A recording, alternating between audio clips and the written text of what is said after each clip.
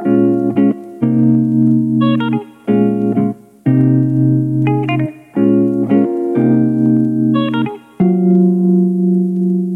and welcome to another episode of the Digiday Podcast. I'm Kaylee Barber, Senior Reporter at Digiday. And I'm Tim Peterson, Senior Media Editor at Digiday. This week, we are in the second week of a four-part series called the Modern Newsroom Leader, where Tim and I are talking to top editors at a variety of publications from around the industry about their new roles and coming into the role of editor-in-chief or executive editor at a time when there's a lot of kind of nuanced challenges impacting the industry. And this week, Tim had the interview. He spoke with Maria Reeve, who is the executive editor of the Houston Chronicle.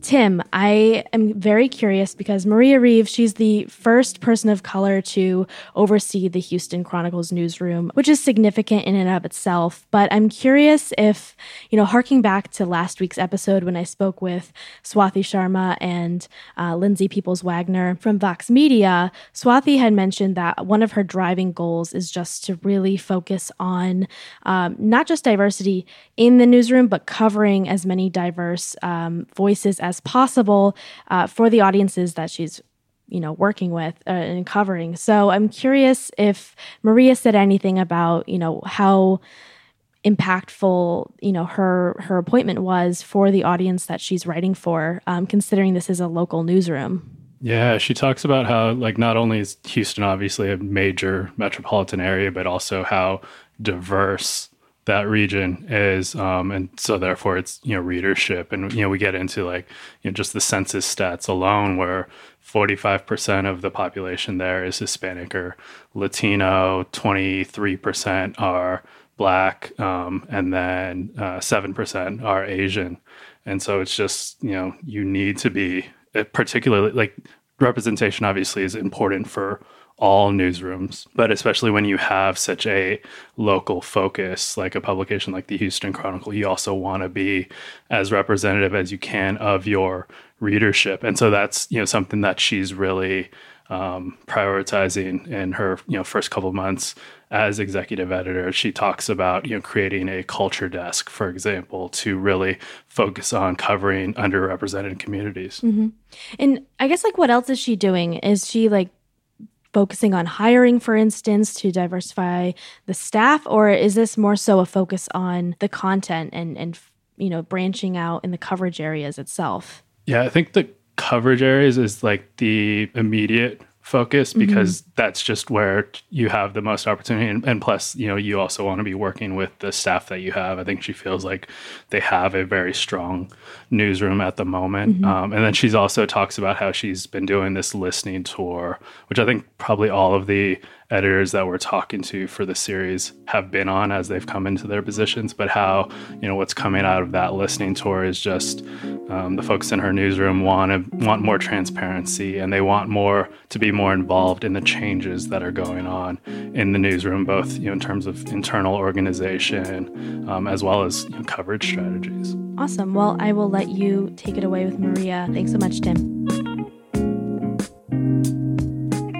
Maria Reeve, welcome to the Digiday Podcast. Thanks for joining us. Thank you for having me. Absolutely. So, Maria, you are the executive editor of the Houston Chronicle, and correct me if I'm wrong. I hate to ask, that of another reporter, but this is the first time that you've had a position in your professional career overseeing a newsroom. Is that right? That is correct. And you're also the first person of color to lead the newsroom at the Houston Chronicle. And so with that, I'm curious, when you first started out as a journalist, is this something that you aspired to not only be an editor-in-chief or executive editor to oversee a newsroom, but also to be the one to break that racial and ethnic barrier at an organization?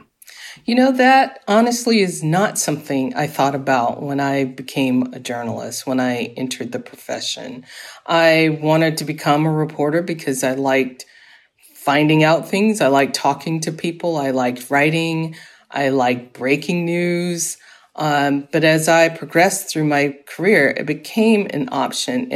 And to be totally frank, just in the last several years did that become a goal for me. Like I said, I really like the process, the work of reporting and journalism. And as I became, a manager, I really liked the process of helping people do their work and discover their own goals and desires in that.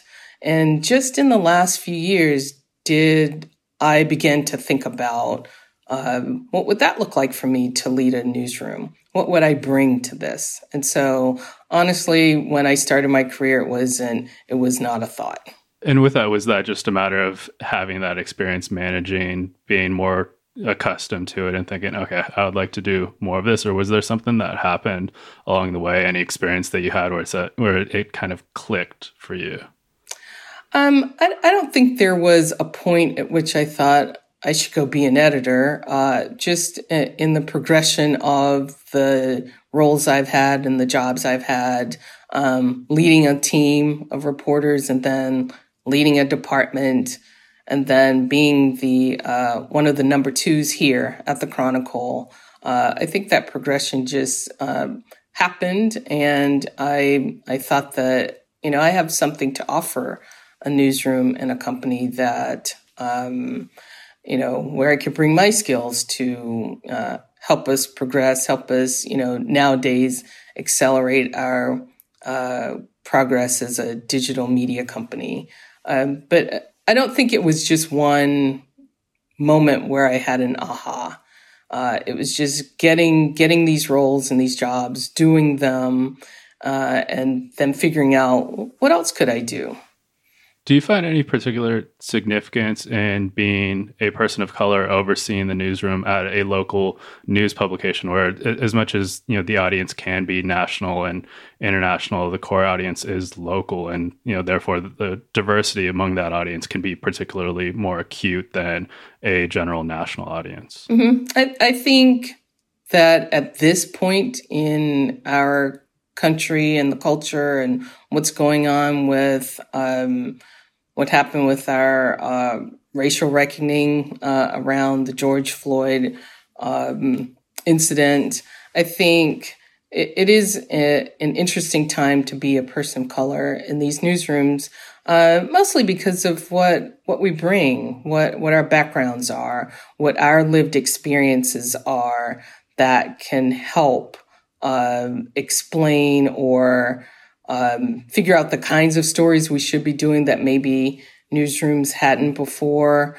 As you probably know, Houston is the fourth largest metro in the country and one of the most diverse places in the nation. And so for me to have this opportunity to lead this newsroom at times feels significant and overwhelming, but at times feels like right now is a perfect time for someone like me to be in this role in Houston. Right. Yeah, I was looking at the census numbers for Houston this morning, and it was, if I remember correctly, I think it's 45% Hispanic or Latino, 22% Black, and I want to say 11% Asian, if I'm not mistaken. So it's very much a melting pot there. Those sound right. And with so you've been really active when it comes to supporting, Black journalists. You're a member of National Association of Black Journalists. You were also the president of Twin Cities Black Journalists. But given your position now as executive editor, are you finding that there are ways in which you can enact change or facilitate change that's different than you could do outside of that position? I think part of that is coming to the recognition of what does this afford me? What does this position allow me to do now? And I am still wrapping my arms around what that means. Does that mean, and we have done this, that we make sure every job opening has finalists who are people of color? Does it mean that when we advertise for interns that we look locally, that we look at our HBCUs that are in the Houston area? Does that mean that I can decide we need to create a culture desk, which we are doing, that focuses on communities and places where we may not have been before? I think all of those things are ways that, when you say, oh, we have an editor or an executive who's a person of color, what does that look like? What is different about that?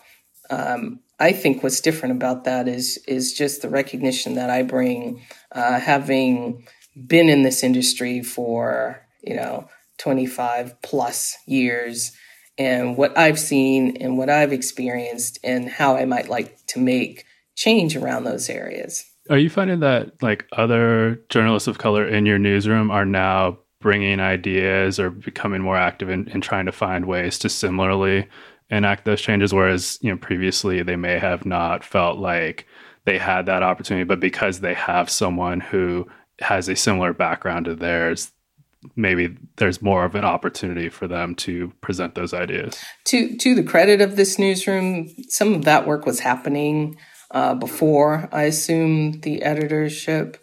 When I was managing editor, we have a group called Unity, and we get together every month and talk about either content or policies, or even there's a separate group that is our recruiting committee, and we talk about the openings we have and where we're going to source. But I do think, and I heard this from some of the staff when I was named, that they were both proud and felt like there was representation for them.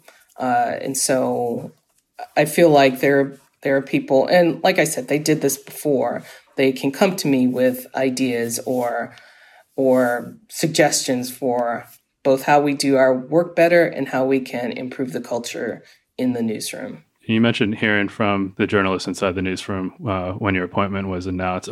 I feel like as part of this editor series, I think what we're hearing a lot from is these kind of listening tours that the leaders are taking once they receive that appointment, to make sure, like, okay, what's going on in the newsroom? What do I need to be aware of? And it feels like there could be a whole litany of topics that come up from that these days, just given, the past year and a half alone, let alone, and then this year.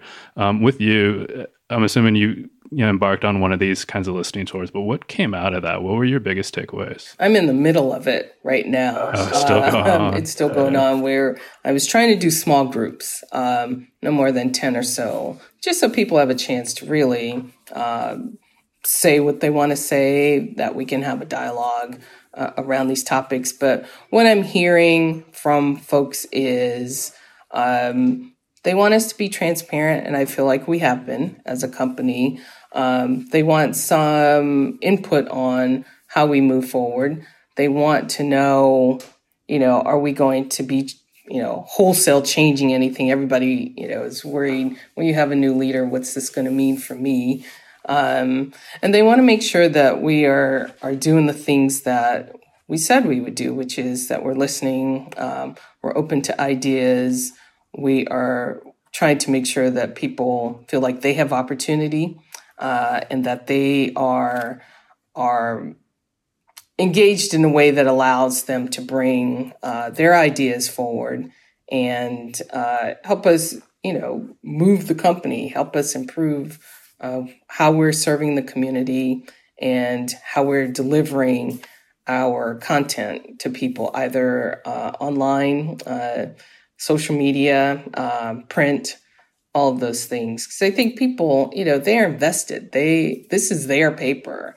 I'm a steward of it, but this is their paper, and they want to see us be successful as possible. And I imagine there could be, tension's not the right word, but it's the only word that's coming to mind at the moment. But kind of there's, excitement / anxiety around, you get a new, leader of a newsroom. Oh, things are going to change. This is going to be great. Like, it's going to be kind of that next leap in the evolution of a publication. Then there's the anxiety side. Oh my God, what's going to change? Are things going to change for the better? But I think journalists generally feel like change is good, or if so much of what we cover is change, that we're at least exposed to it enough that it maybe isn't so scary. But what are some of the changes or evolutions that you're looking to bring about at the Houston Chronicle, or that you're hearing from the newsroom they're particularly hoping for?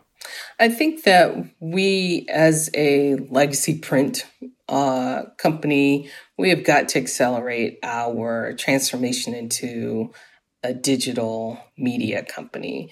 And what that means is everyone needs to come along when we are talking about how do we deliver this information? Is it, just narrative, or we need to include alternative ways of getting information to people? All of those things are things we are talking about. We have done those. I have a pretty good foundation left for me by the former editor and my partner, who was also, we had two managing editors. So I feel like we are building on that momentum we started, but we have to accelerate it because we know people are coming to get information in all sorts of forms now. It almost seems a little funny to think the information we have today, when you get to your doorstep tomorrow morning, I mean, it's already outdated. So we're focusing, making that transformation happen faster. And what that means for people is what we're talking about, what we're discussing. We need content creators. We need the writers. We need the artists. We need the photographers. We need everyone understanding what their role in this is. We have kind of a perfect storm, literally happening right now. There's a tropical storm in the Gulf today. And we have been talking since very early this morning about what the website needs to look like. What do we need to provide our readers and customers as this happens and as we keep them informed and up to date. And so our website is indispensable in that. So with the website, because I imagine that's the crux of your digital side at the moment, but you've had the website for, I'm sure, decades at this point. What are the changes that you see or the opportunities you're finding with how to accelerate the change with respect to the website? It's understanding how people come to us and when they come to us and what they're looking at when they come to us. We have a meeting every morning where we look at what were the most read stories or photo galleries or alternative story form that happened the day before. And we try to take some lessons from that. We know that people come for breaking news. And so being very quick but correct with our reporting there is absolutely essential for us. So changes we're trying to make is to help people understand what your role is. Don't tweet stories without a link that drives that traffic back to our website. And it's just reinforcing our digital best practices so that it's second nature. And then how do we accelerate from there? How do we improve from there? Is it writing more stories or writing stories that get more engagement?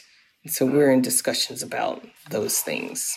And with that, writing more stories versus stories that get more engagement, do you also, when it comes to the engagement side, look at where that engagement has come from? I'm sure the analytics that you have, you're able to see, okay, how, what percent of readers are in the Houston area or, in Texas more broadly versus US nationally or internationally. How much does that then factor into the evaluation? That has some bearing on how we interpret those. A lot of our readers are within our metro area, within our DMA. Some of it, and I cannot quote you a specific percentage, comes from outside our DMA, but we know that we're writing mostly for the people who live and work and play in the Houston metro area.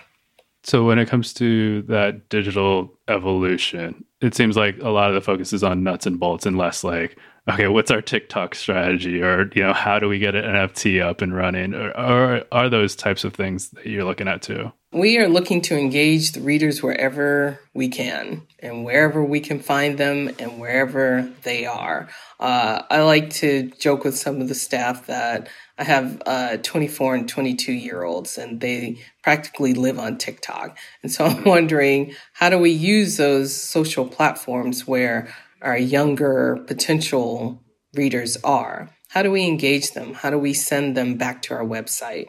How do we provide them information where they can come to think of the Houston Chronicle as, indispensable for them?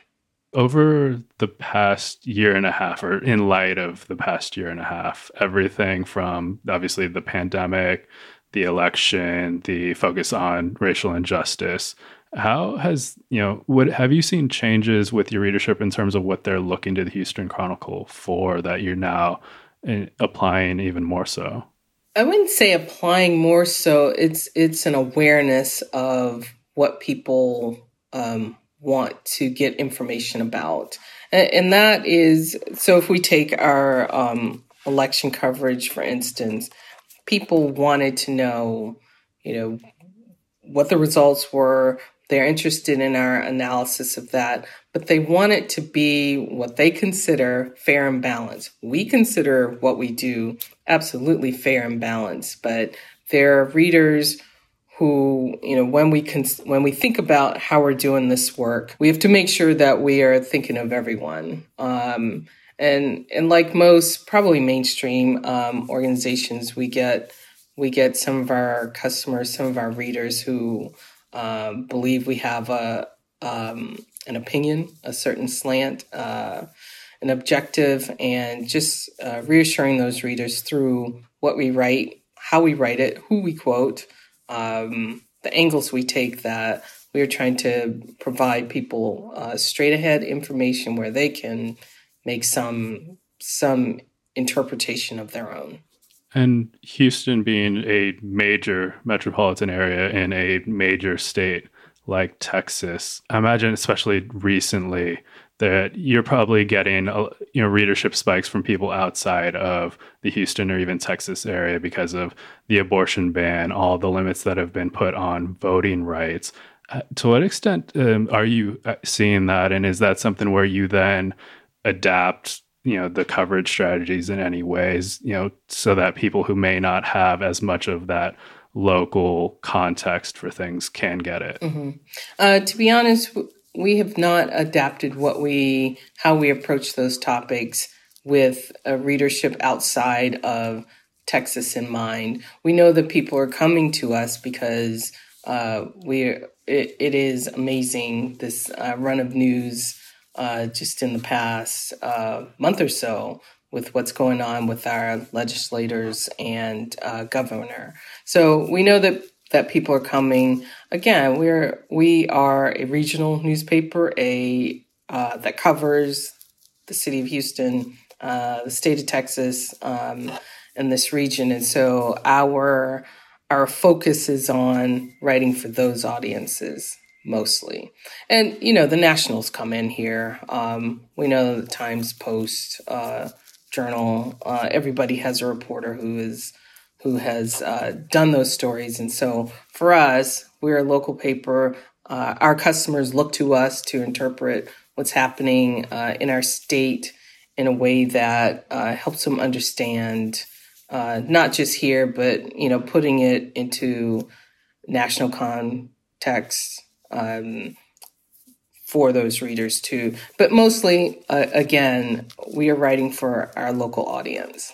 And I imagine those reporters who are covering these topics, the past month has been a lot for them, and the past year and a half has been a lot for probably every other reporter in your newsroom, which then brings us to the topic of burnout. Burnout inside all industries, but newsrooms has become a big topic of focus this year. How are you managing the issue of burnout inside the Houston Chronicle?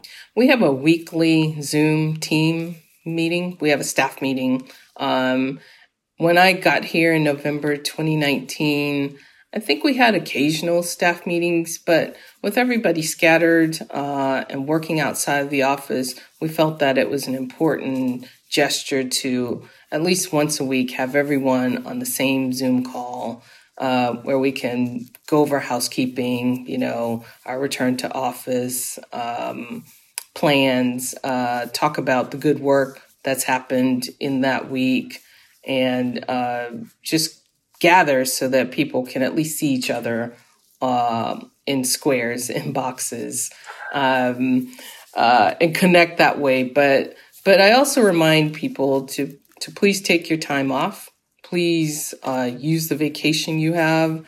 Hearst was generous in allotting everyone an extra week of time off this year. I want people to use that.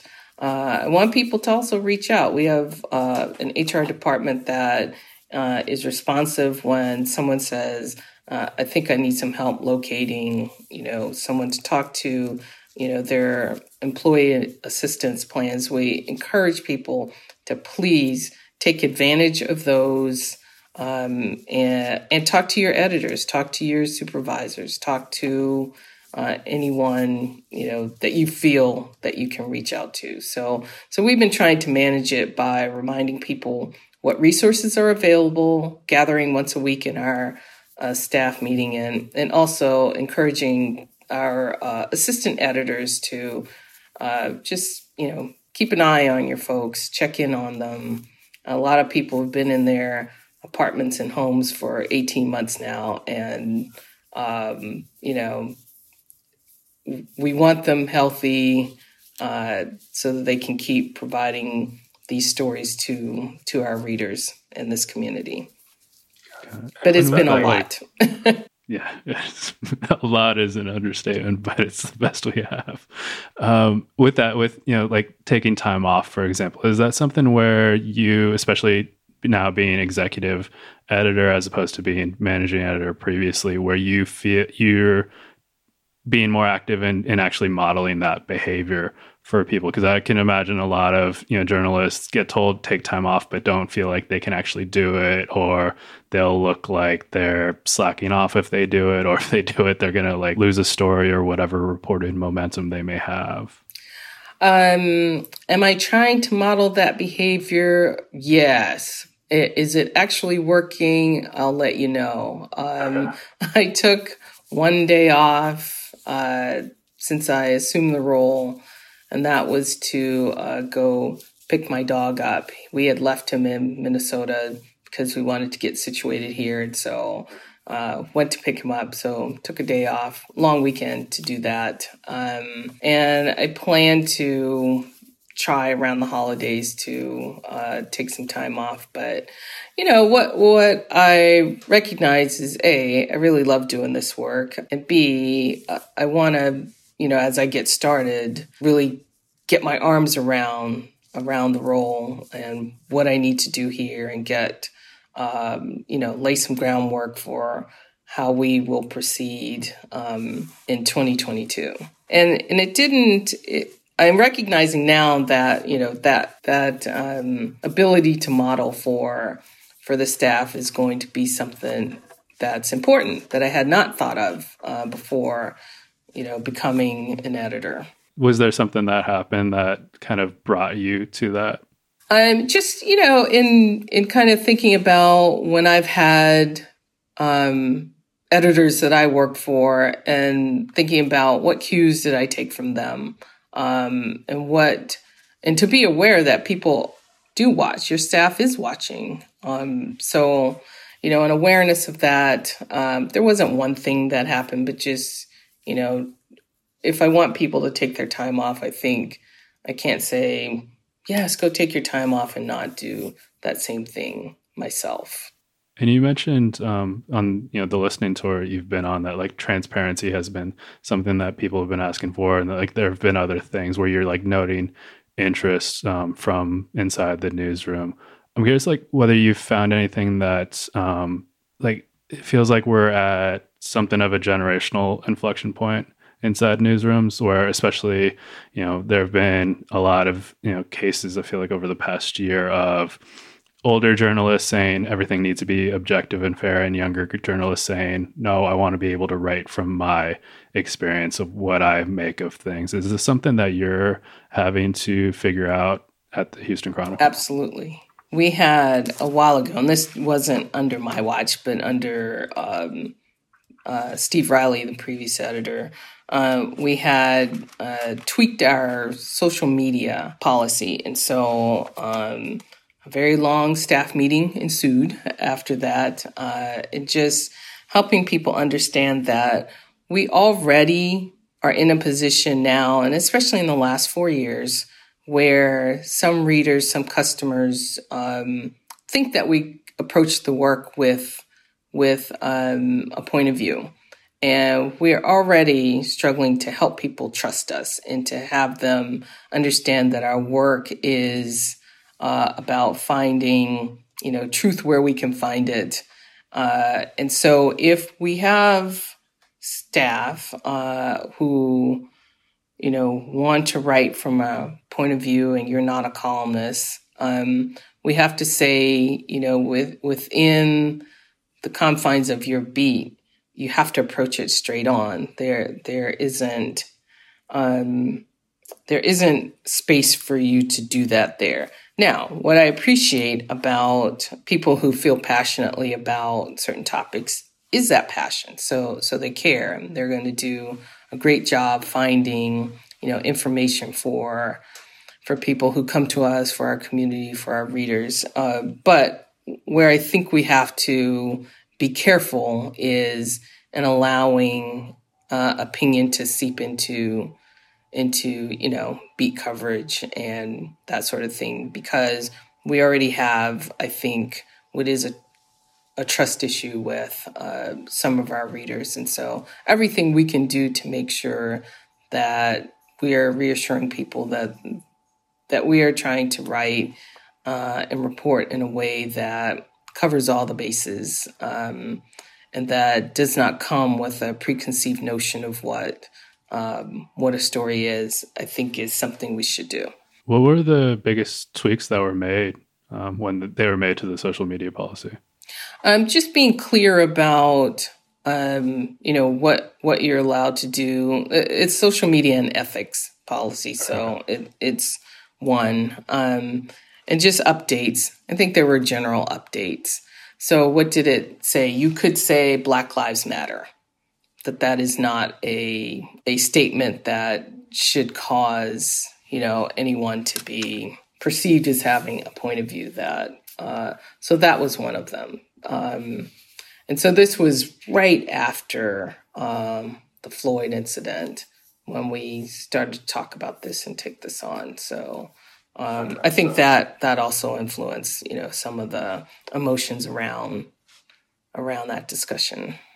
Right. So a little more than a year ago, but are you already considering changes to that policy, or, considering talking to the folks inside your newsroom to see if, the past year and a half has been a decade. So I imagine even having updated it a year ago, it could already be time to make some more tweaks. I have not. I don't think we'll go back into it at this point. I'll need to review it to see if there are things that have happened, just in our past year/decade that would require us to go back into it. But, because we're part of Hearst, it would be something that we'd have to involve corporate partners in.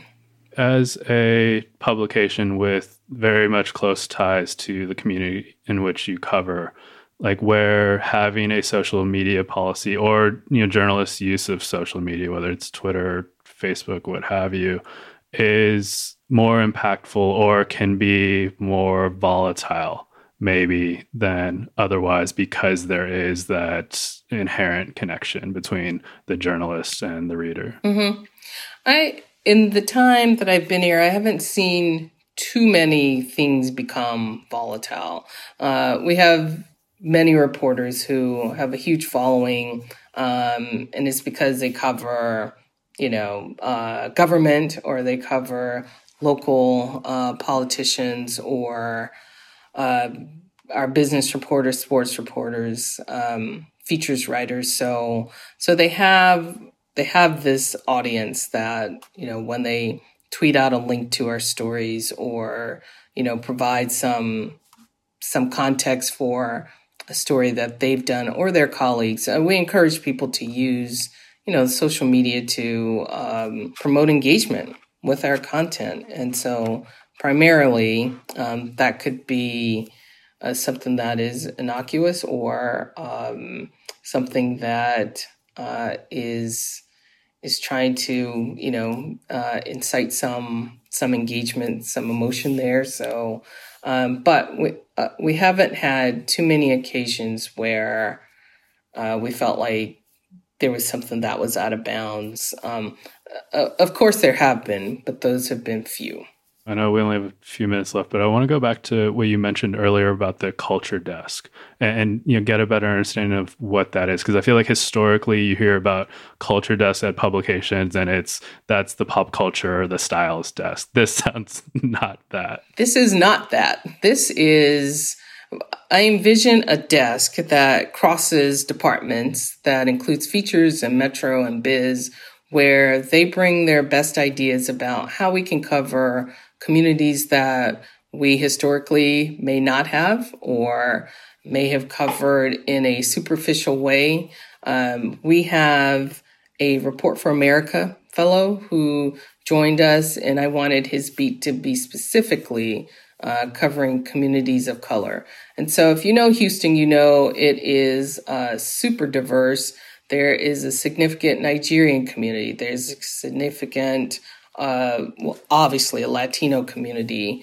But even within that, there are, South Americans and Central Americans. And I just want to be sure that when people come to our website or come to our newspaper, that they see themselves reflected somehow in our coverage, that we are not a publication that you could look at and go, well, where is this? Like, I want you to know for sure that you're reading the Houston Chronicle and that we have done our level best to cover our community in a way that is not superficial, that is deep, and that has some breadth and meaning to it. And so these will be reporters from features and metro and business and those editors. Okay, so a desk, but it sounds like almost like a floor as much as it is a single desk. We're going to start small, and we're going to see how this, but I will say that we have done stories, and we have had coverage where, we have tried to do those things. I just want to make sure that we are being intentional about it, and that especially communities where historically either they felt not seen by us or undercovered in some way, or we show up when there is a crime, or we show up when there's a festival. But really, we want to show up all the time and in ways that help people feel like the Chronicle is theirs. You strike me as a really thoughtful leader, that you've put a lot of thought into these, just even the first couple months in your position. Was that something that you kind of said to yourself when you received, the appointment? Like, okay, I want to be more thoughtful than that, because it feels like, we're talking to you as part of this series about, all kinds of new leaders across newsrooms. And it feels like all of these appointments amount to something of a refresh, a restart, a giving folks a blank slate. But it also, from the conversations we've been having so far, it sounds like people are being very careful with to what extent they are seizing on that as a blank slate, as a fresh start, at least off the bat. Yeah.